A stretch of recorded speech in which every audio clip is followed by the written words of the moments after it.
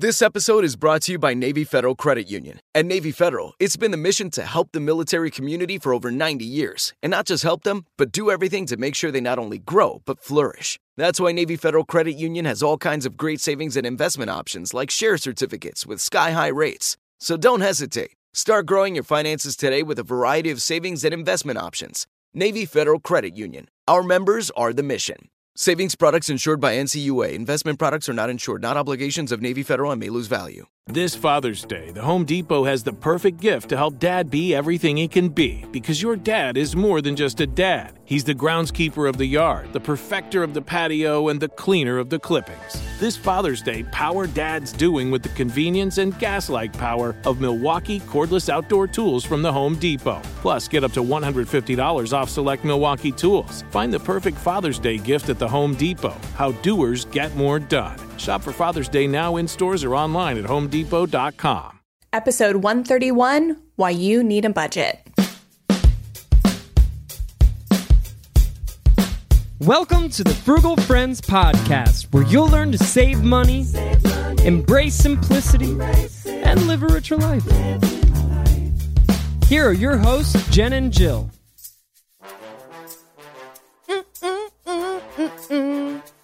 Welcome to the Frugal Friends Podcast. My name is Jen. My name is Jill.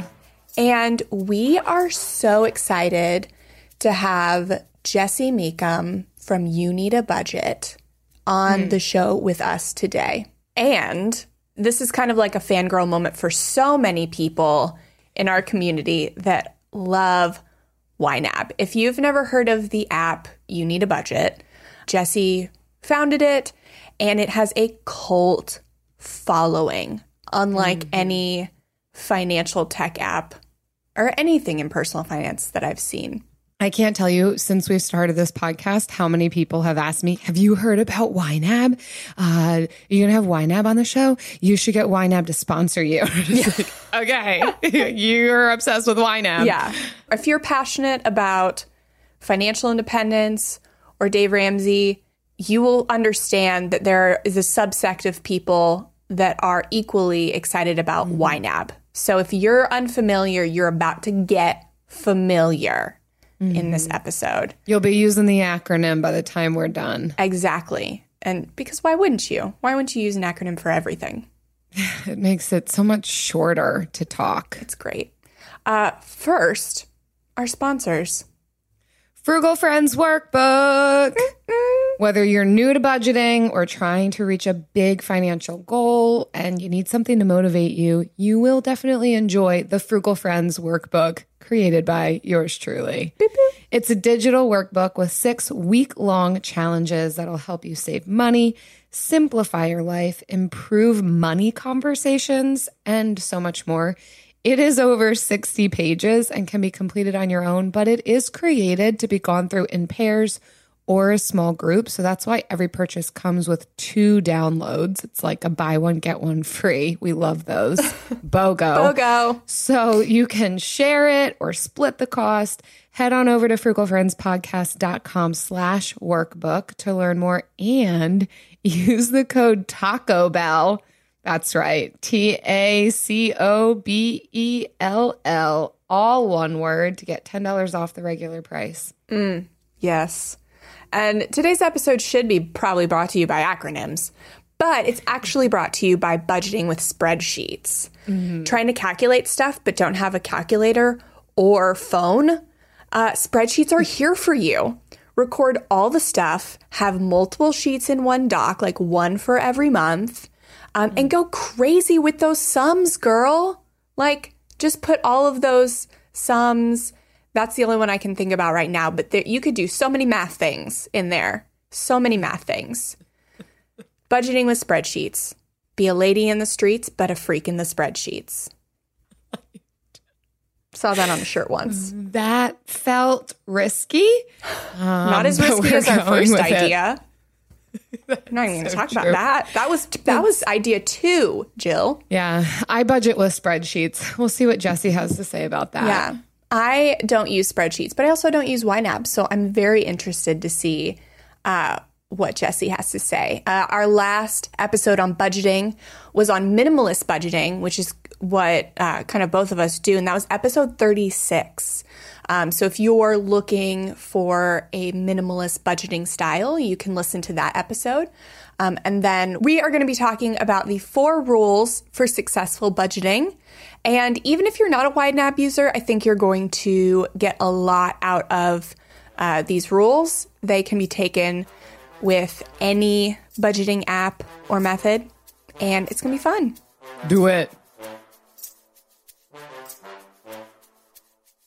Jesse, welcome to the show.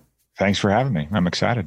Yes. Yeah, we're so thrilled to talk with you and hear just all of your wisdom and insight about budgeting. As we said when we weren't recording yet, you have quite a cult following. And I cannot tell you, we're about 2 years into this Frugal Friends podcast. And I have had so many people, when I tell them about my podcast, immediately jump to, have you heard of YNAB? Excellent. Okay. Excellent. So I have. So I've heard of it. And so now I'm so thrilled to have you on. We are really excited about getting into what you call the 4 rules for successful budgeting. I think that we can't talk enough about budgeting. When we think we've moved beyond it, we've got to come back and revisit it. So we want to hear from you, how you approach it, what your ideas are on this, and just kind of give us a general layout with what budgeting looks like, how to do it successfully. So your first one is give every dollar a job. Can you tell us a little bit more about that? Yeah, the first rule is, well, the other 3 rules that we'll get to are all kind of derivatives of that rule. So this is the rule, if there were just one. And essentially what we're trying to do is just introduce the idea of trade-offs for people right away out of the gate. It's something that people are less familiar with doing once they become an adult. So kids are really good at trade-offs. They're really good at saying, like, I don't have money for this, so I can't buy it, but I do want this, so I won't buy that other thing. But adults, we tend to just kind of think we can buy everything. We don't confront the idea of, if I do this, I maybe can't do that. And so a zero-based budget, which is exactly what rule 1 is, it's just the idea of, only money you have on hand. How much do you want to give toward rent, toward, bills, toward a vacation, whatever it may be. But you want to make sure that you recognize that there's a finite amount of money and that you're just prioritizing. We want to be proactive with what our money should do and not reactive and kind of lamenting about what it did. That's pretty fruitless. So that's the idea, is introducing trade-offs, and with that scarcity. We actually want you to feel like money has run out, because it really has. And we want you to get used to the idea of your priorities kind of being fleshed out in an environment where the money is finite. So part of rule 1 is just giving every dollar a job, just straight up on a piece of paper. You don't have to use fancy software. Just, here are all the jobs I want my money to do. And then here's how much money I have on hand right now. Not here's how much I'll earn, not in a couple of days, not even in tomorrow I'm going to be paid, but money on hand only. Mm-hmm. And then when new money comes in, you just repeat that step again. And you start giving that money jobs, but don't fall into the trap of projecting what the money will be, because then you're not dealing with finite resources anymore. You can forecast yourself right out of a scarcity situation. So that's kind of rule 1. We've talked about it for about 15 years, but that's it in 2 minutes. That's awesome. It's funny that you say like scarcity and like physical scarcity, because I feel like we think like scarcity mindset causes us to want to spend everything because we think that, we won't have enough or we won't get more. And so that's how like people start living in this paycheck to paycheck cycle, is this scarcity mindset. But then when you kind of flip it and you're like causing physical scarcity, then it can cause the opposite effect. Yeah. Yeah. And it's not to be confused with like fixed and growth mindsets, or like what Dr. Zweck came up with a while back. We're talking about addressing finite resources. So a lot of people that are living paycheck to paycheck, they're used to not having money, but in a weird kind of counterproductive way, where when they do have money, they want to use it. So they because it's going to run out anyway. And so we might as well kind of make hay while the sun shines. And that's the issue that we're addressing. We want people to say, okay, I have this money. What do I want it to do?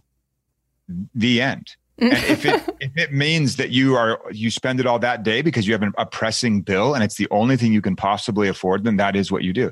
But we take thousands and thousands of people that have on average about $300 in their checking account when they start. And we're not talking about people that are living below the poverty line or out. I'm talking about people that make good money that carry around $300 in their checking account on average. It goes really high when their paycheck lands, and then it just precipitously drops. Wow. And it's because they have this pile of bills that's just waiting for money. And then as soon as that money comes in, the bills just suck it all away. And so we try and start to flip that around. Instead of being reactive, we're proactive. But the amazing thing is, someone with just $300 in their checking account, if you tell them, okay, only deal with that $300, what do you want your money to do? They'll immediately say, well, I'm actually going to get paid in 5 days. So, and you're like, no, don't do that. Well, in 5 days we'll do it, but we're not talking about that today. So what do you want your money to do, that $300? And again, without fail, they'll try and bring up the paycheck that's coming because they're so used to thinking about when money does come, then this problem will go away. So we rein them back in again. And then we just say, okay, thank you for telling me again for the third time about your future paycheck. You're getting paid. We really want you just to focus on the $300. And so you get them there. And it's just the mind just habitually goes there for them. They're not like not able to, it's just they're in this kind of ingrained process. So you get them there with that $300 and you say, what does it need to do? They'll say, well, my gas tank is a little low. The fridge is a little empty. And there's this one bill that's actually kind of late already. I really need to pay it or I'll start getting late fees. So you say, boom, boom, boom. Okay, we're done.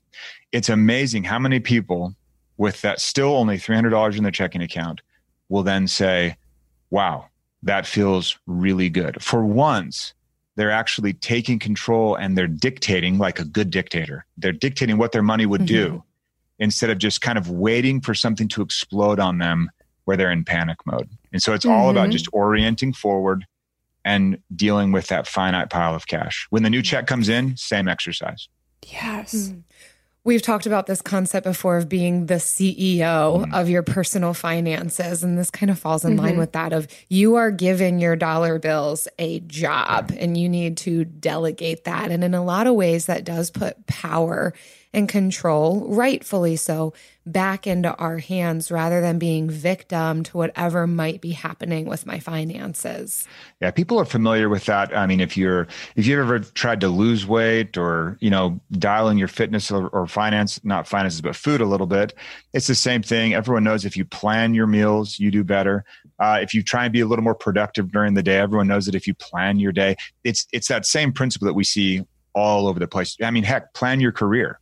Like people that really rise in their career, they have a plan, they have an idea. They aren't just waiting to see what happens with their boss or waiting to see with some job opening that comes up. They're proactively strategizing and figuring out, okay, this is what I'm going to go do this and there's this, and I should be on this project because it's big. They're planning.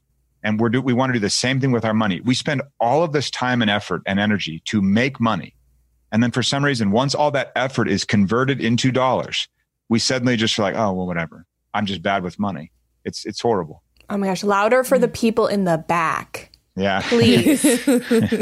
Yes. Oh my gosh. A plan and a strategy for all that time and effort. And like most people don't even like their jobs anyway. So you're going to do all this stuff and then the fruits of your labor come in. And then you're not like, whatever. Yeah. It's like, let me get this straight. You went to school to get an education, to get this job. You went into debt to get an education, to get that job. You work around people that maybe you don't like. If you work at YNAB, you'll like our people. But you work around people that you don't like. You're doing a job that maybe isn't that fulfilling. All of that pain and suffering. And then when it's converted into money, you're like, oh, whatever. I mean, it's just bizarre. You're like, oh, I have so much debt and a job I don't like. I have to treat myself at TJ Maxx. Yeah. I do like that treat yourself thing from Parks and Rec. I can't get enough of that. I do. I say that a lot. It happens one day.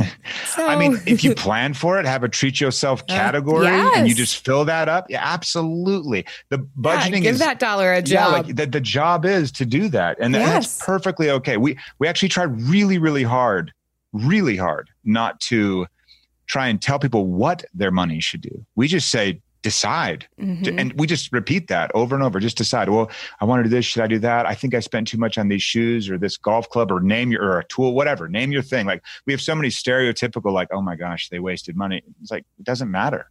As long as you're being intentional about what you love, I mean, go for it. I'll never step into a Hobby Lobby and buy anything. Yes. But it doesn't, or Target. Target actually is a really popular one, because in our Facebook group, you mentioned Target and people are like, oh yeah. You know, like throw pillows.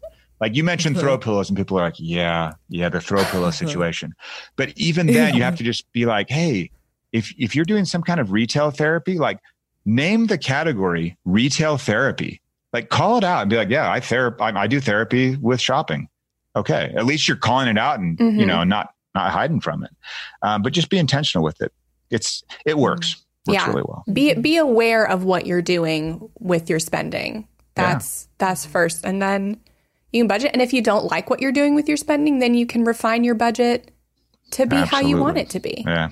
I mean, just the other day I was sitting there eating an ice cream from like a Ben and Jerry's, and Julie's like, what are you doing? I'm like, I'm just eating my feelings. She's like, yeah, okay. I mean, that's basically what it is. You know, I had a long day at work. I'm stressed. I'm just going to eat my feelings. Yeah. At least you're calling it what it is. You know, let's not pretend. Yes. Yeah. Oh my gosh. I ate a spoonful of cookie dough last night. Yeah, there you go. You know, in case we're confessing. Yeah. There it is. I think that's the latter part of the podcast, confessions. Okay. Yeah. Not there yet. Okay. Yes, thanks, Jesse. Keeping us on track. Well, then let's move on. Speaking about expenses, the second rule is to embrace your true expenses. What's all that about?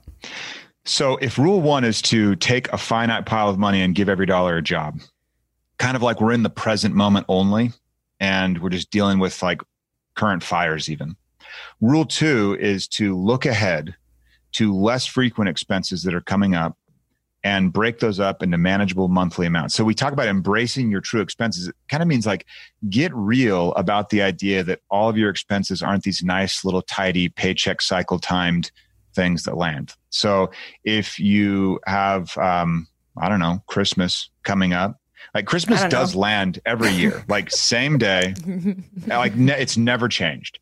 And people are like, oh my gosh, that just really snuck up on me. Well, use that as an example. So we're at the time of this recording, a couple months out, right? Mm-hmm. If you said you wanted to spend $600 on Christmas and we have October, November, December to get there, I would say, well, you need to set aside $200 for this month, $200 for the next, $200 for the next. You're just making little sinking funds for all kinds of large, less frequent expenses that normally surprise you. A lot of people make good money, make plenty of money, and they look at only their monthly bills that come in nice, tidy little envelopes, and they say, I don't know why I'm not getting ahead. I clearly make more than my monthly bills. But then they don't think about the car tires that are going to blow out in 4 months, the HVAC unit that'll die 3 days after the warranty expires, the roof will need repairs, the dishwasher doesn't work that well. Like, it just goes on and on. Like, there's this, in accounting, they call it depreciation, where, you know, the asset value declines over time. And that is how life works. That is how cars work. That's how houses work. That's how so many things work. Things just wear out. And so all we're saying is we recognize that car tires do not last forever. And so we're going to set aside a little bit of money for the car. If you drive a 2002 Honda Civic, I can tell you it's like $100 a month. That'll keep you pretty steady, right? And you're just paying those bills as you go every month. Now, you're not actually paying them because those piles of money are building up over time. But the really cool thing about this is then you have a person that's going back to rule one, and they're saying, I'm going to give every dollar a job. And now they're debating, like, should I go to sushi or should I go to Little Caesars, in light of the fact that their car tire will blow out. And they don't know when it will go, but they do know that they don't last forever. So they're like, should I go to sushi or Little Caesars? I'm also paying for car tires for the future. And then they maybe elect to go to Little Caesars, or might be better just not to go anywhere. You know, it might be better to eat cardboard. I mean, I'm no knock against Little Caesars, but it is gross. I mean, like, I don't want to say anything bad about it, but you could eat the box and you'd be like, is this the pizza? Yeah. I'm not, did I get it? All right. And it had cheese on it. So that's the call, right? Yeah. They're saying, like, it's kind of like future version of Jen walks back and is like, hey, current Jen, like, just so you know, like, I'm going to be on the side of a road and I'm going to have to call a tow truck, and you better not leave me high and dry. And Jen's like, okay. I'll have the Little Caesars. That's cool. Like that's the negotiation that you're doing with yourself, or if you're sharing finances, you're doing it with each other. There's like 4 people at the table if you're with your partner. It's like current you guys and then future you guys, and future you guys are like, we're going to go on an anniversary trip, and you're like, you are? Yes, we are, and you better fund that thing because we don't want to go there. We don't want to put it on a card. We don't want to live chintzy. We want to live high for a couple of days, and we want to do it without having to worry about our money. And so the current versions of you are like, okay, yeah, that sounds pretty good. So we'll make a few adjustments here. That's future you is future so wise.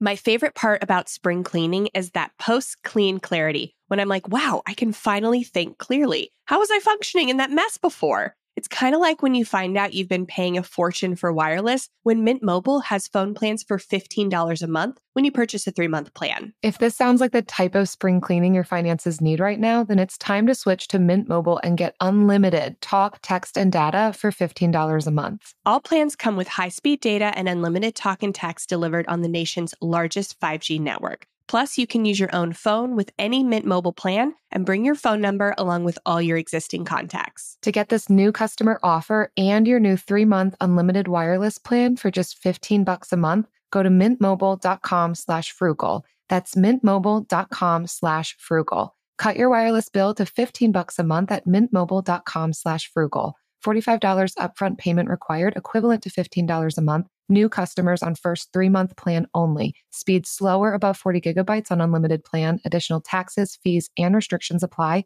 See Mint Mobile for details. Now that I have kids, I'm hyper aware of the information I put online. But unfortunately, there's only so much I can do. Our personal information is everywhere on the internet, and I don't have time to monitor and take it off every website. That's why I personally use Delete Me. Delete Me is a service that finds and removes any personal information from hundreds of data broker websites and make sure it stays off. Delete Me isn't just a one-time service. It's always working for you, constantly monitoring and removing the personal information you don't want on the internet. I signed up, completed a questionnaire, and they took it from there, submitting opt-out requests to data broker sites and keeping my personal info private. To take control of your data and keep your private life private by signing up for Delete Me. Now, at a special discount for our listeners, today get 20% off your Delete Me plan when you go to joindeleteme.com/frugal and use promo code FRUGAL at checkout. The only way to get 20% off is to go to joindeleteme.com/frugal and enter code FRUGAL at checkout. That's joindeleteme.com/frugal, code FRUGAL. So wise. Future Jen is intense. Maybe I'm not the wisest because I'm on the side of the road, but... Yeah. I think, though, Jesse, you're identifying what can cause so many people to feel like they cannot get ahead in their budget or in their finances. We might even know how to create a budget, but it only includes my food, my shelter, and my bills, and not thinking about those other unexpected expenses that are what can keep us at a certain level and not able to move beyond. So whether or not we do make a decent amount of money, and I would say this is especially an issue for those who don't make a lot of money, and we've got a lot of listeners like that. I've been there at various points in life. So I think even having our sights on this when we don't bring in a lot of cash every month is a really helpful muscle to begin building of, okay, I know that there's going to be some sort of emergency situation where future me is really mad at the current me for not thinking about this. And being able to be more intentional and planful for those things can help us cross that barrier from being stuck really where we don't want to be. Yeah, absolutely. And most people, they've run out of real money and they have an emergency and they have to go to a card and put it on a bill. And it's always like when the month is normal, I'll be able to pay that bill off. When things kind of normalize, when things settle down. Here I am talking about that in 2020. It's like, what a joke. But the idea of things kind of settling down and normalizing, there is no such thing as a normal month. You could go back to your credit card statement that you may be paying full and you're super responsible about it or whatever, or you could go to your bank account and you just can scan down the column, really old school like, and just look for a digit to pop out that makes the number a little bigger and find those and be like, was that normal? And without fail, every month you'll be like, oh yeah, we had that so-and-so's birthday. I had to grab him a gift that I'd forgotten about, or, oh, it was this. Every month is abnormal. And people just slowly tack on the debt because they have that little emergency, that little one-time thing. It's very rarely a massive medical emergency or something where you're like, this is clear. It's these death by 1,000 cuts. What's really cool about it is people will make the right, smart financial decision when they're presented with those trade-offs. To go back to rule 1, it's like, do you want to be ready for car repair, or do you want to, I'll say blow it, or do you want to blow it on this or that impulse thing? Nobody says, I'm going to blow it. Once presented correctly with that information in context, people are smart with their money when they're given that decision at the right time, with the right context and the right implications tagged along with it. Yeah. I love that. And I know I used to get really overwhelmed with the idea of multiple sinking funds, like for saving for multiple things. Yeah. So if somebody listening is like me, this is what I did to kind of help me wrap my brain around it. I needed to go with just one single sinking fund in a separate account. So I have like 3 checking accounts. I have the regular one I spend out of, I have my emergency fund, and then I have my sinking fund account. And it's like I have a list of things that I'm going to need in the future. So like we know our AC and our water heater is going to blow in the next few years. And we just replaced some windows that were really like bringing down or raising our electricity costs. So we calculated the cost of each of those and saved that amount for each in the sinking fund. And so when it came time, we chose to do the windows, before the other things broke. And so we just took that money out of one account. Yeah. But like, say my tires blow and I didn't pay for those, I'd already have that money in the sinking fund. I can still just take out of there and then just fund it with that cost later. I still have the money. It's like allocated, and it just makes more sense for me because it's not like I don't feel like I'm taking from the water heater fund to pay for the tires. I'm just taking for the future protection fund, as it would be. And so I don't feel as like overwhelmed by having a lot of different sinking funds. Yeah. I mean, people use spreadsheets to track that. In our software, the software is built to basically have all of your money in one account and you never look at the account balance. It's not even a thing for you. So you just are looking at your HVAC category, and you can be more or less granular depending on how much you care about these things. So I don't think you should save up for the next tube of toothpaste, but there are like large material things where you could say, okay, this makes sense. So in your instance, if you had all these different sinking funds in YNAB, it would look like a long list of categories, each with a goal amount attached. Like I'm going to fund it $67.28 every month. Well, you just set that up one time and then you're kind of just clicking in on autopilot.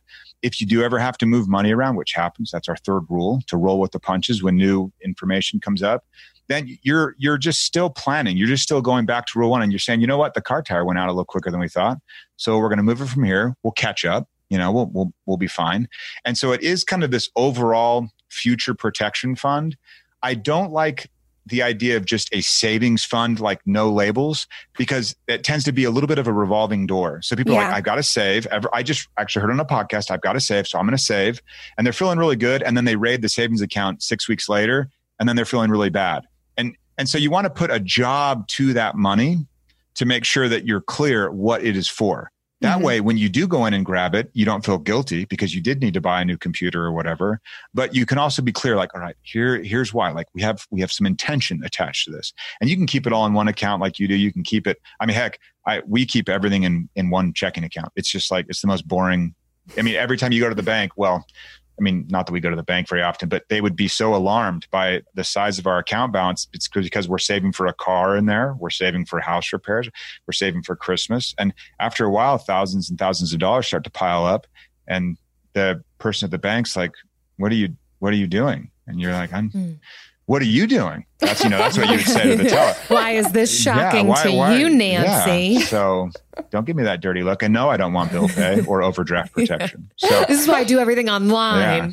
Yeah. But I like the idea of assigning that those savings accounts real jobs so that there's some specificity there. what's weird is most YNABers start to not need that third thing you mentioned, that emergency fund, that kind of just general, just in case. They find that they use it. Not that I advise against it, but like a 3-month deal is probably fine. They find that they've started to anticipate what used to be emergencies. Like a car tire blown out's not an emergency because they're not infinitely useful. So it's just part of living, you know, like someone said, oh, I had to go to the doctor. That was an emergency. It's like, well, no, you're alive. So come on, you know? Yeah. We knew that was coming.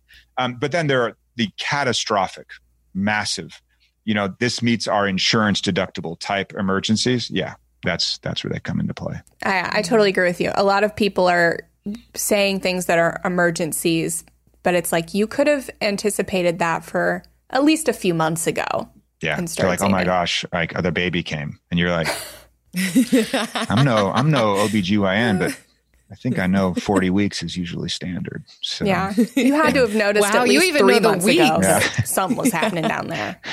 I don't know. Yeah. We don't, it was months was never a thing for us. It was weeks. It was like, and I wasn't allowed to be like, hey, Julie, aren't you like week 22? She's like, no, I'm week 21 in 3 days. And I'm like, oh, sorry. I was not allowed to round up. I'm not allowed to round up on that. And I'm not allowed to round up on the baby's age. So if Brooks, our new one, if he's, you know, like 5 months and 25 days, I can't be like, oh, he's 6 months old. She's like, no, he's not. He's 5 months old. It's so important. Those months. You don't want to age them too quick. Yeah. Their developmental milestones are so diverse. Yeah. She's like, no, he's not. I mean, he's developing just fine. Okay? People think he's behind. What a good example of you rolling with the punches. Yeah, I'm like, oh, I'm bringing us back. Don't worry. It's like I didn't know so many things about all these things, so I'm learning. Yeah. That's amazing. I'm learning too. Number 3 on your rules is to roll with the punches. Can you tell us about that? Who's punching you? Life. Yeah. Yeah. If you're alive, you're alive, you know, like we're getting a little bit of sport. I don't know how sports oriented your group is, but I think everyone can understand this. Like if you were to watch, let's do basketball. You have like the coach reviews game film, becomes a master at that opponent, does all of this legwork. The team is like they're pretending to be the other opponent. They're mimicking it. They're scrimmaging. They're doing all this prep work. And that's like your budget. You're thinking about it. You're like, okay, what will you hear? What will you hear? And it's this perfectly laid plan. As soon as the game starts, if they're a good coach, then they're like, oh, well, let's change that a little bit. We thought they would use this guy. I don't even know. We thought they'd do this more. No. Yeah. You're deep in it now. Like, keep going. Yeah, it's like they or chess. Let's do chess. That's probably more our speed, so I guess. Similar, so similar. So they're like, they make a play. Like everyone goes in with a plan, and then you see how your opponent reacts, and you're like, all right, I'll do it a little different. That's budgeting. So for some reason, they'll set their budget and then they're like, oh, also I've started budgeting and I predict the future. Like that's kind of what they've decided is their thing. And they're like, they're clairvoyant. You know, there's a really horrible movie with Sandra Bullock called Premonition, I think. Horrible movie. But it's this idea she could like see the future and then, okay, now you've got it. Or even worse, Nicolas Cage with another horrible movie called Next. Horrible movie. Oh, good. Let's talk about all those. I recommend that one because it is so bad. It's actually enjoyable. But the idea that you could see into the future and then you have this firm plan, nobody can do that. And so you have a beginning budgeter that's never gotten their head wrapped around any of this. And suddenly their condition for saying like, good job, you, is so astronomically high. This level of perfection is so high. It blows my mind. And so what I'm trying to say is, okay, you'll set your plan for the next 3 days. And then as soon as something new pops up, we're just going to change the plan. And so all rule 3 is, and I can't even believe we have to make it a rule, but the rule is change your plan as needed. Okay. Like if you're going on vacation soon, if you're so lucky, right? And you've planned to go to some sunny place and then it rains. Does that mean you say now vacations don't work? I mean, that would but that's what people do with budgeting. They're like, oh, budgeting doesn't work. I knew this wouldn't work. You know, I listened to that one dumb guy on that one podcast and he was wrong. And it's unfortunate because what we're really trying to do is say, hey, you made a plan, just adjust as you go. Budgeting is not a thing. It is a process. So rule 3 is just going back to rule 1 and saying, hey, given the new information you have, you want to maybe give every dollar a job slightly differently than you did before. And you're still winning. You're like, this is you being successful. This is you doing it perfectly, if you need me to say that.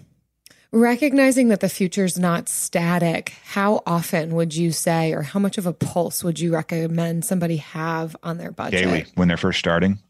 Daily.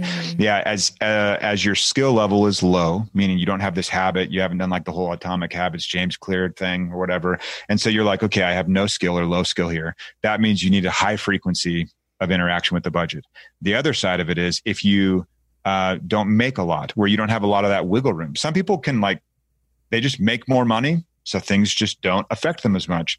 If you are one of those people that make a lot less, that also means you should be in the budget more because there's just less wiggle room, less room for error.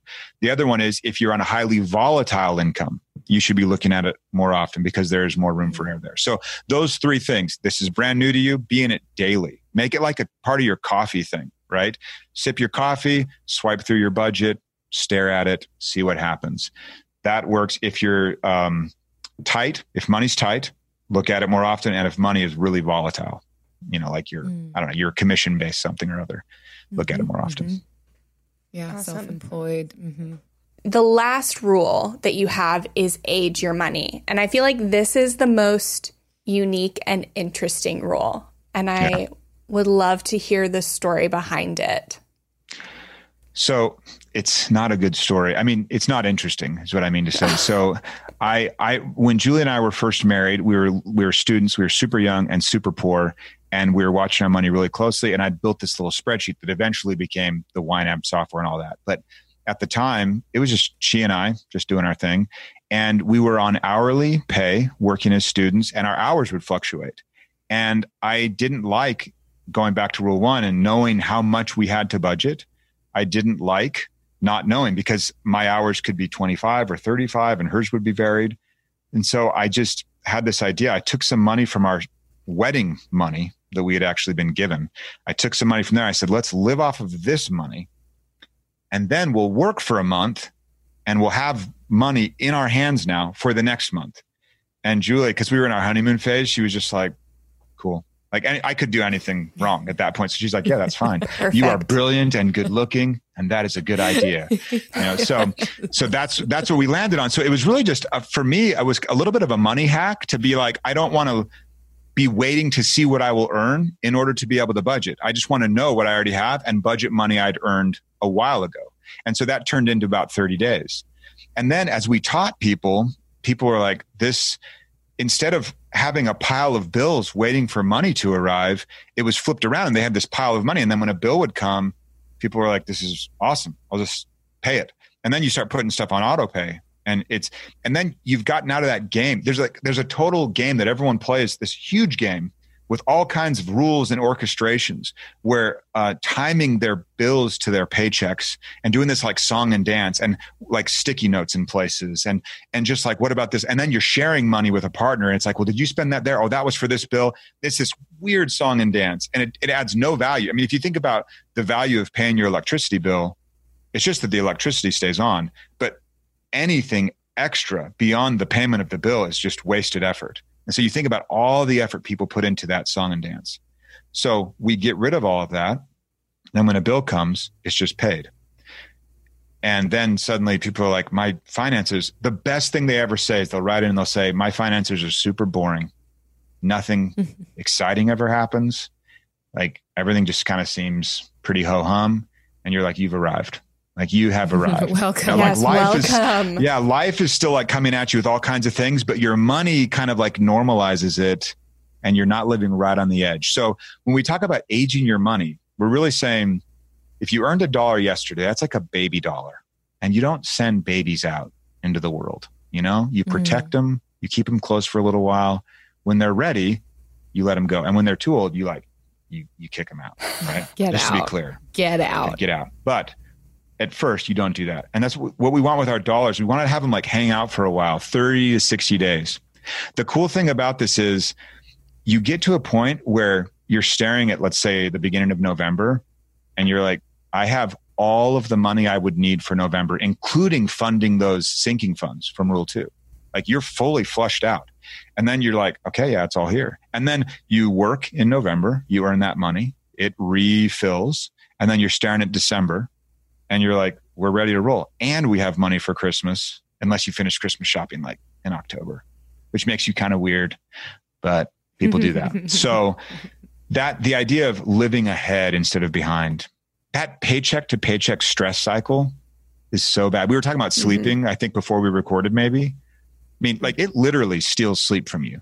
It literally strains relationships where some benign comment from a spouse or partner about money suddenly becomes this big deal only because you're artificially stressed, not because it actually is a big deal. So there's so much there that you can get away from if you just live 30 to 60 days. The dollar you're spending, you earned 30 days ago, 40 days ago. It's wonderful. Now, to get there, just follow the first 3 rules. It will happen over time. There's no magic there. You just follow them. It takes people on average about 6 months to get there, with not doing anything extraordinary beyond just being really intentional and cutting expenses where they realize they didn't like them. And just working the system. I like the example that you gave of how you did this when you were young, married, still respected. and because I think that we can often talk about budgeting and how you can have all these different funds and savings and it's just this thing and we can get it to work out so well. And then we have people who are not making a lot of money and this can feel really overwhelming or maybe even depleting to be like, I that's not my reality.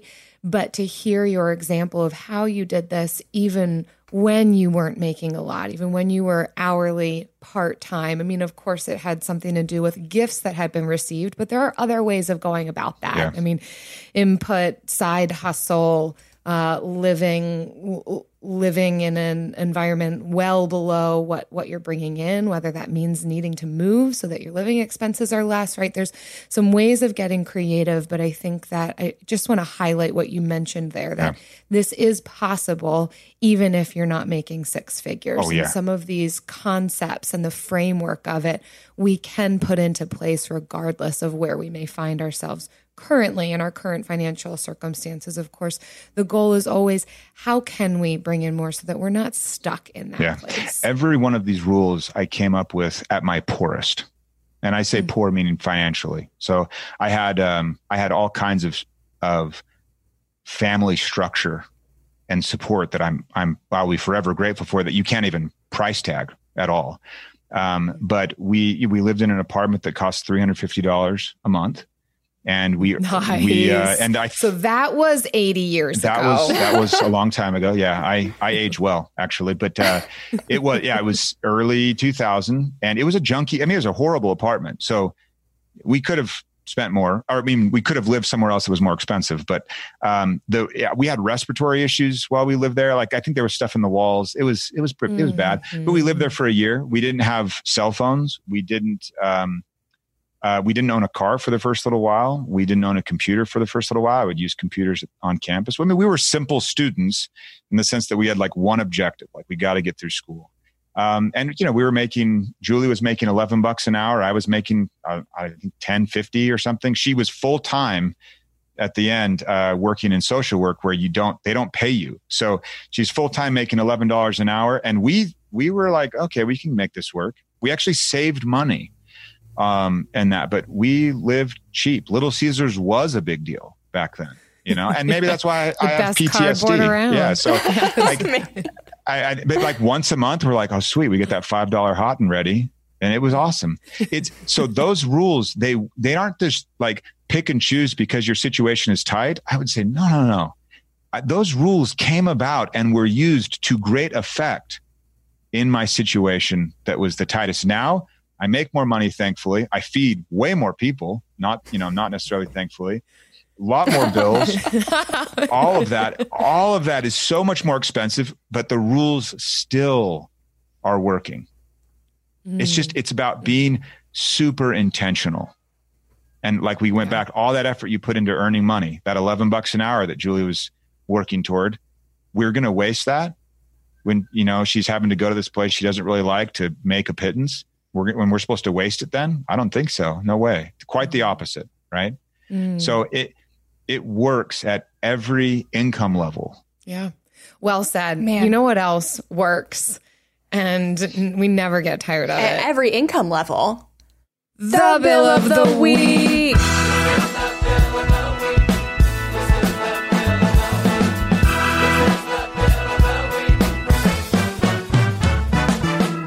That's right. It's time for the best minute of your entire week. Maybe a baby was born and his name is William. Maybe you paid off your mortgage. Maybe your car died and you're happy to not have to pay that bill anymore. Duck Bills, Buffalo Bills, Bill Clinton. This is the bill of the week. Jesse, every week we have a listener or guest submit their bill of the week for us to share. It is your turn. Do you have a bill for us? I was going to use watching the trailer of the sequel of Bill and Ted's. I was like, that could work. But Yes. I only watched the trailer and I thought that's about enough of that. But my favorite bill that has just started becoming my favorite is my electricity bill. So I got it 2 weeks ago. It was $16.42. And that's not too shabby. No, Especially in the that's summer. like 3 hot and readies. Yeah. Yeah, 3 pizzas. Everything is in pizzas at our house as far as currencies. As it should be. Yeah, so That's how I budget. yeah, so it was my first bill that I received after I had paid a whole lot of money for a fancy solar system.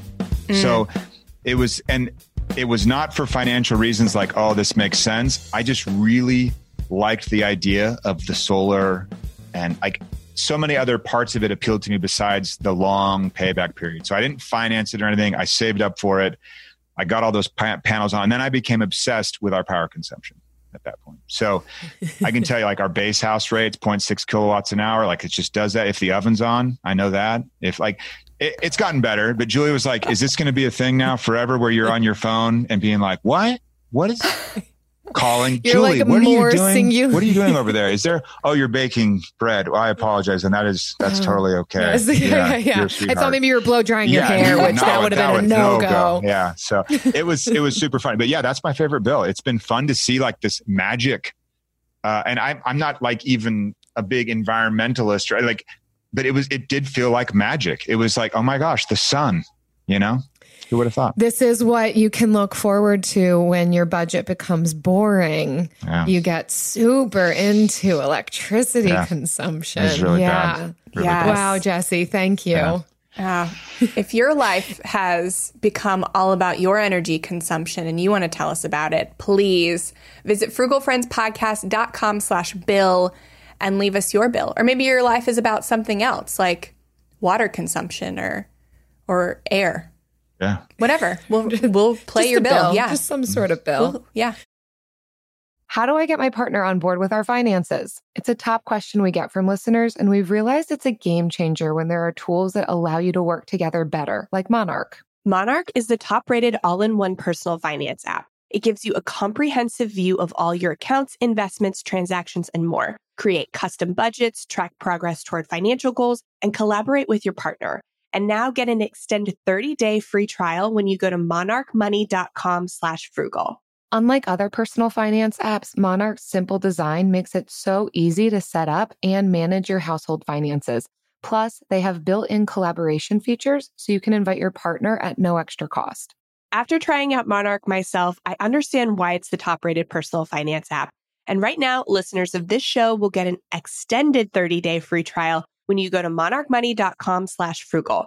That's monarchmoney.com/frugal for your extended 30-day free trial. Go to monarchmoney.com/frugal for an extended 30-day free trial. When it comes to ensuring your company has top-notch security practices, things can get complicated fast. Vanta automates compliance for SOC 2, ISO 27001, and more, saving you time and money. With Vanta, you can streamline security reviews by automating questionnaires and demonstrating your security posture with a customer-facing trust center. Over 7,000 global companies like Atlassian, Flow Health, and Quora use Vanta to build trust and prove security in real time. Listeners can claim a special offer of $1,000 off Vanta at vanta.com/special. That's VANTA.com/special for $1,000 off Vanta. Now it's time for the lightning round. We try not to yell so much. I want to plug the counselor thing because I went to a counselor for like 5 years. It was awesome. Yes. And people are like, there's a stigma. I think it's going away, but man, I started going to see her and suddenly it was like my back pain went away. Weird. And I was so nice to be able to just like unload on someone who's just kind of like, cool. Did you know this? And you're like, no, I didn't. It was awesome. Yes, that's how they do it. Yeah, highly recommended. It's for like it's. I think it makes you. I don't know if you're like this, like I don't know, go hard, like money hungry, performance is everything. Even then, you're like you should go see a therapist. Like they will bring you they will up your game wherever you're at. Like you'll see it increase. So anyway, I didn't mean to extend the. No, sponsor, you're good. but. I'm a counselor myself, so I can't say great. enough about it. Yeah, invoice them. For that little extra. Thanks, Jesse, for sharing. Yes. Yeah, it's always good to just continue to chip away at the stigma that can surround seeking help and knowing that there is help out there that can be affordable and can help us. But we're whole people. I mean, I know that we really focus in on finances, but it does affect us physically and relationally and emotionally and financially. So yeah, I can't say enough good things about caring for our whole person. That's perfect. Absolutely. All right. So in this lightning round, we are going to get into our latest budgeting flubs and how we recovered from them. So Jesse, as our guest, we'll allow you to go first because yours will probably be the shortest. I was hoping I could go last to kind of get a read of the room a little bit to figure out what kind of a flub we're looking for. So that's why you're going first. Yeah. I've taken over the Costco run for the family because like the baby came, so he's kind of a priority. And so I'm like, I'll do the Costco run. So Tuesday's my day. And this is embarrassing, but I didn't know how much we had spent when I walked out and then came home. And Julie was like, she goes, man, you got a lot. And I was like, now to be clear, like I do her list. Like we have a synced up note, on our phone, and I'm like, update the note. She gets it all updated, and then it's just like this long, and it's nerve wracking because she might say something like chicken, and I'm like, organic, boneless, skinless, organic tenderloins. Like, what are we doing here? So we're working on like full communication. Chicken. Like how is this? She's like, oh, I really wanted this kind, and she's a phenomenal cook, which means her standard of like what she wants is up there. So I'm already nervous. And then she's like, well, how much was it? And I couldn't even tell her. I'm like, I did not notice the cost. That's one of those zone out moments. Yeah. I was like, I was at Costco, but was I there? Like the guy's like, here's your card. I'm like, oh, okay. And I didn't even like, that was yesterday. So I'm giving you a reason, like there's some recency bias there, but I was pretty bothered by the fact that like I just dropped, and I'm telling you, like at our family size, we have 7 kids with 2, like some teenagers in there that eat like 3 people's worth each. And so we're not talking about like, oh, he spent $90 and didn't realize it. I only wish. I can't get out of there for less than 200. Like no. No one can get out of Costco under 200. Like, I'll just go in and get some milk. It's like, no, you won't. You'll get 7 gallons. Like with like a flat screen TV on one shoulder and then like milk on the other side. Yeah. So, and socks and underwear that's your for target. The year. Costco is your target, man. I'm like, do you guys have throw pillows here? Because anyway. No, but we do have swing sets. Yeah, and there were like Christmas full bore Christmas going on at like. I mean, full on. I'm like, oh, okay. Well, if we didn't have a reminder already through our budget and funding it monthly, everybody, we would have it if we went to Costco. Yeah. So, anyway, I didn't even realize it. So I'm embarrassed by that. I don't know. You'll listen to the cashier a little bit more closely now. That is your total comes to. So that you can be aware of the spending just a little earlier. A little. I mean, you're supposed to put it on your phone. We have the app. You're supposed to put it on your phone, record it in the moment. It knows you're at Costco and it's like, hey, cool. Costco, normally groceries, right? Like it does all this fancy stuff. I was totally spaced out. I think, yeah. Anyway. That was a flub. Well, Jesse, you're going to look great next to me. Your number one rule was resonating with me a lot. And when you were talking about children are good at this, children are good at recognizing if you can't have this, then you can have this. So I just bought a house. Well, not just me, my husband and I, we together collectively bought a house. And I have had in my mind, I just haven't really thought about it a ton. I mean, we did set a lot of money aside. I mean, first of all, just buying a house is expensive beyond the down payment, but then also set some more money aside knowing that we want to do some renovations. But I didn't fully think through how much each renovation that I want to do is going to cost and the timing of it. And I'm just kind of have in my head, like, I want to do it all. I want to do it all right now. And that's just not the reality. I'm learning when you own a house. We used to live in a camper and I kind of could have it all. It's like, yeah, everything costs $10. Done. The whole thing's renovated. And so I am slowly coming to grips with the fact that I got new ceiling fans and I will probably not be able to have a kitchen for a couple of years. Yeah. This kitchen is a dumpster fire, by the way. It is functional. So how I'm coping / recovering with that is really an adjustment in my perspective of, okay, I'm not going to take out a loan for these renovations. We do want to cash flow them. So I recognize that that's like a little bit next level, but it's where we're at as frugal friends over here. So I am learning what I can do to make it a little bit more livable at where we're at right now for very minimal cost until we can get to the point of actually paying for these bigger renovations out of pocket. So luckily it has not thrown me into debt, but it is one of those kind of wake up calls of, oh, I can't do it all at once. And if I do this one thing, then that takes this other thing out of the mix. So we might just have to get mini splits instead of a new kitchen next. And, I'll paint the walls and be happy with it. I like it. Yeah. No debt on kitchen renos. No way. Mm-mm. Yes, no. Even dumpster fires. One thing at a time. Yeah. Even on it dumpster, is a dumpster but Jen fire. can tell you it needs to be set on fire. So we threw out a lot of it already. A lot of it is in the dumpster.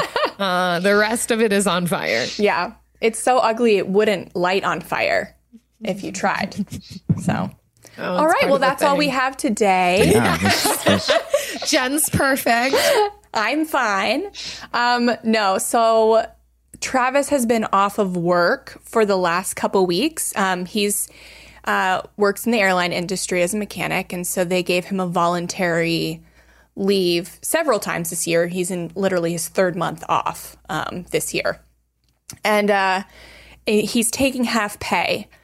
And I am in my slow season in my business. So I have my income is natural ebbs and flows. And I'm in a natural, I don't know what the ebb and what the flow is, but I'm in the lower one. Yeah.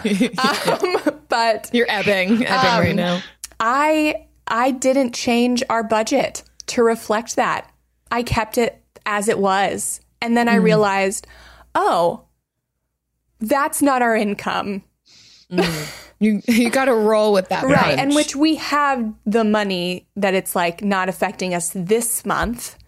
But next month it will. So I didn't cut my expenses in half or, cut them like I should have. I just totally went straight over my head. How are you recovering? Yeah. What's the first that's going to go on the expenses? I probably Kai. He's probably Kai's her son. Yeah. Okay. I was like, Kai. Yeah. He's expensive. It's the new type of soy. Yeah. I think so. I mean, we haven't made November's budget yet, but I think we're just gonna probably not eat out. Probably just living on bare bones stuff just for 1 month. Yeah. I'm in a sugar detox right now, so I can't think about that. I can't think about November right now.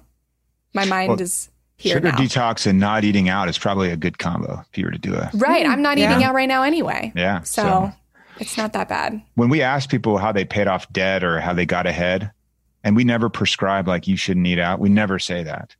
But everyone, without fail, without exception, they will say they cut eating out to free up money.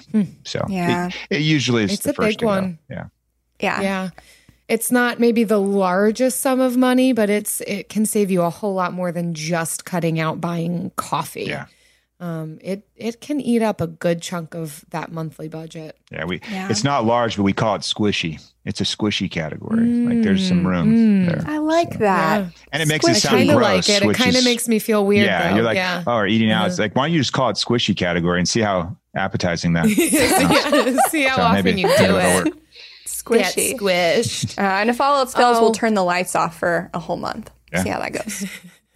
Conserve energy. Jesse, thanks so much for coming on the show to talk with us about budgets. Where can people find more about you? What's up next for YNAB? What do you want to say?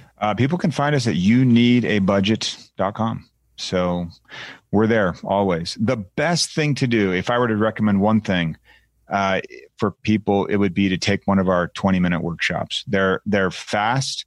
They're live. You can ask questions. They're not recorded. There's a real teacher there. You can test them and say this random word. They'll say it like it's live. We've had that happen. And they succinctly tell you like, okay, Jesse's 4 rules that you heard on this in kind of a really long-winded way. They'll tell it to you very succinctly, and then they'll show you in the software how that's implemented. And so it's kind of like theory and then practice in 20 minutes. And it is just well worth the time. It's a little bit of a different way to think about money. And so we want to get that learning happening fast, but do the workshop. They're free. You don't have to sign up or do anything like that. You just go in and jump on. And I think we run about 150 a week. So like there's one that'll hit your schedule. Wow. So all right. That's great. Sweet. Well, thanks so much for coming on, Jesse. And we will hope to see you sometime when people are seeing each other again. Yeah, but this was quite nice. Just this remote video thing is as good as it can get right now. Sweet. So sweet. Yeah. Didn't have to smell each other's coffee breath. Absolutely. So true. That's good. Mm-hmm. Okay, well, thanks for having me. I appreciate it. Thanks, Jesse. Well, that was fun. Yes. Jesse is so cool. Yeah. I mean, I kind of get it now a little bit more why there's such a cult following. Yes. It's funny to think of cult followings in personal finance. That seems like it shouldn't happen. But now the more I think about it, there's a lot of them. Yeah. It's how deep into the spreadsheets you can get. How deep can you get into the spreadsheets? I mean, you said it yourself. There's so many tabs so many sums sheets that you can do. So I'm going to stop because it's going to go to a dark place. Yep. Thanks so much, everyone, for listening. We want to thank you for your kind reviews on iTunes and Stitcher. Like this one comes from McKean2. Informative and makes me giggle. It happens to be 5 stars because why not when it's informative and makes you giggle. Great podcast, which has me think differently about my spending habits and be more thoughtful in my spending. The girls are great fun to listen to, and I've definitely saved money from their tips, tricks, and wisdom. Thanks, Jen and Jill. You're welcome for your kind words. You're welcome and thank you. Yes. We also want to thank our friends who share these episodes on social media. It's super helpful for spreading the word. And so when you share our latest episode on Facebook or Instagram and tag us in it, then we will see it and we will submit you into our monthly drawing. We give away a copy of the Frugal Friends workbook for every 5 tags and reviews we get every month. So keep leaving us reviews on iTunes or Stitcher and send us a screenshot of that review to frugalfriendspodcast@gmail.com. And of course, still tag us on social. Absolutely. And we will see you next week. Bye. Bye-bye. Frugal Friends is produced, edited, and mixed by Eric Sirianni.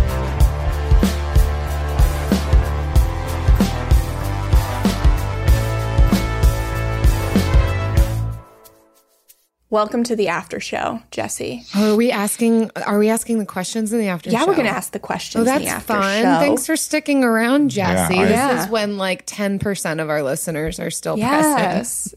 It's just a great way to like pad the episode with more.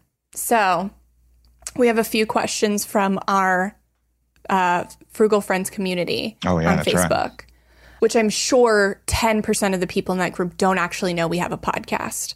I know that for a fact. It's so funny. People will talk about the podcast, and then without fail, there's always somebody who's like, what's the podcast you listen to? You're literally in a group for this podcast. The banner is our logo.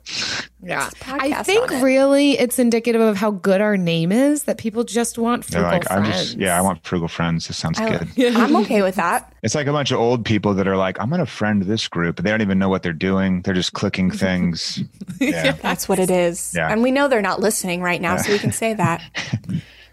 All right. A few questions. Somebody wants to know, besides your own book, do you have any other book recommendations? Oh, what genre? Like what? Can they narrow it down for me? I guess maybe personal finance. Mm-hmm. But then if you have another one that sticks out, maybe? Personal finance, if you were to give one to a kid, like you were like, oh, my kid's old enough, they should learn something, but they won't listen to me and read my book. Maybe it's it bothers you that they won't read your own book. But The Wealthy Barber is good for like a 14-year-old, 13-year-old. Richest Man in Babylon is The Wealthy Barber, but made to, older style fable. I like that one a lot. And then Vicki Robbins, Your Money or Your Life, is a really good deal on the whole, life and money conversion that we kind of hit on a little bit in the show. That one's a mind shifter that I like quite a bit. Really good business book though. The Hard Thing About Hard Things by Ben Horowitz. Really good. Oh, why that one? What's your favorite thing about that? There's a lot of HR stuff, like people management in there, that is just like, just makes sense. Like you hear it and you think, why didn't I just think of that naturally? Because it's so obviously the right idea. Especially the second half of the book. The first half is his story. And the second half is where he just like pounds you with just knowledge bombs. I really like that. Anything by Nassim Taleb. He's like a philosopher. His book, Anti-Fragile. I really, really like that one. Nice. Yeah. So I have a lot. I have a whole Cal Newport's Deep Work. Yes. So good. Like it's so good. And then he has a more consumer facing like digital minimalism that I like, but Deep Work is the better book. Mm-hmm. I love that one. What do you think is the hardest debt to pay off? Hardest debt to pay off. The last one. Is that a trick question? Yeah. I think the first one. I feel like it's the first one. Yeah, maybe like getting over the hump would be that. It's hard sometimes to justify paying off a really low rate student loan, for instance, because it's just so cheap. The money's just so cheap. So that one, it might be harder to justify, like sending the money off to do that. For some people paying off their mortgage, they like to think they're getting really fancy and think, oh, but if I just invest the difference, I'll make money. But no one actually invests the difference. They just say that they would theoretically do that. So you can kind of talk yourself out of that one. But yeah, I would say either first or last. I like that. Yeah. I like first too. Yes. Here's a good one. Why should someone pay for a budgeting app? Oh, yeah. When they could use a free one like Mint? Mm-hmm. Mint. I've been citing movies, like pretty low grade quality movies. So I'll do another one. Minority Report with Tom Cruise, where they have the future seers and they stop crime before it happens. That's like YNAB. YNAB like stops the crime from happening because you're proactive. Mint is like any standard cookie cutter blueprint CSI episode that always starts with a dead body. And then the rest of the episode is everyone being like, how did the guy die? What happened? Oh, interesting. And you're like, well, could we stop the deaths? Maybe. So Mint, every month, your finances, you have a dead body, and Mint tells you the body is there, awkward, in your living room. And then you blame your spouse for it. You're like, well, it was you. Like, it was you. You did it. Like everybody knows that. It's like, whoa. And then what do they do when they see Mint in like the fancy charts? They'll be like, oh man, we shouldn't have eaten out so much. Well, okay, water under the bridge. But what are you doing now? So also, if you like being the product, where your data is, where you are sold. That's also one other, but it is not free. And this is like a totally separate thing from budgeting. Facebook isn't free. Mint isn't free. Nothing is free. And so you pay us $84 a year, and we will never, ever, ever, ever sell your data. And we have all kinds of locks and keys around it internally. That is it's like sacred. So you're paying $84 a year to a company to know that is the only way they make money. And there's some peace of mind there. So also it works way better than Mint. Like, you really want a corpse every month? I don't think so. Yeah. I don't love Mint as a budgeting app. It's good for like overall view. You can see, like, oh, this is pretty. It's good to make you feel like you're doing something. Yeah. But it doesn't change the 30 behavior. minutes it takes to connect all your accounts to Mint and see a nice graph. It makes you feel like you're doing something good. We're going after behavior change. Like, we really want people to change what they're doing. So it takes a little effort. Yeah. Understand it more, be more involved. Yeah. Okay. Last question. What's something fun people should know about you, but they don't? Oh, geez. I already talked about the solar panels. I mean, geez, what else is there? I said something fun. Oh. Fun. Well played. Yeah, and I was going to say 7 kids, but you just retort the same way. You'd be like, I said fun. Fun. Yeah, but I like spreadsheets. I have a rooster. Oh, that is fun. Yeah. Yes. Okay. Well, got you. His name's Ronaldo. I have to use a special mic because he'll crow and then he'll be picked up on. So I have to use like one that's really, but I bought 8 hens from the feed store.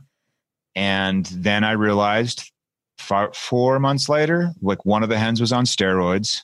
And then I realized a month after that hen was a dude and his name is Ronaldo. And so I actually bought 7 hens and a dude, and he's awesome. He's super chill. He doesn't attack anyone. Faye, my 4-year-old, she loves him. He's almost as tall as she is. Like, they get big. Oh my God. And he's so pretty. He has these pretty green feathers in the back, and he's super chill. He backs up whenever I come in. He's not aggressive at all, at least so far. He always lets all the ladies go to the food first, and he's just kind of looking around. Like, he's a gentleman, Yes. Wow. So that's been super fun. Has he fun. Impregnated any of them yet? Not that we've discovered. They just started laying eggs because we did the whole COVID chicken run that happened. Like, it was a real thing. I don't know if you all tried to buy plants and chickens. Gardening. Everyone got deep into it. Everything. Sourdough. Like all these like boutique sourdough, firms are like, what is going on? We, like, can you only imagine? So we did that for the, part of our COVID celebration, and it's been super fun, but they just started laying eggs like a month or 2 ago, and fun. It's magic. It's just absolute magic. Love it. Okay. Ronaldo. So it is fun. That appeases me. Yeah, fun. Yeah, there you go. It is fun. That will do. Okay. So, and cut. All right. Diamonds Direct has done it again. This month only, get ready for an offer you can't resist. Buy a natural diamond engagement ring of 1 carat plus and receive a free natural 1 carat diamond tennis bracelet valued at $2,000. That's right, a stunning diamond tennis bracelet at no extra cost. Imagine giving her the ring of her dreams and her wedding gift all at once. So hurry into Diamonds Direct. Your chance to get a free tennis bracelet will not last long. Details at diamondsdirect.com. Trinity School of Natural Health can help you be part of the fast-growing health and wellness industry.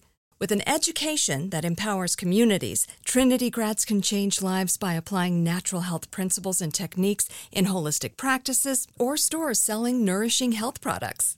Offering 19 online programs that fit your busy schedule, you'll get training to help turn your passion into a career. Enroll today at trinityschool.org. That's trinityschool.org.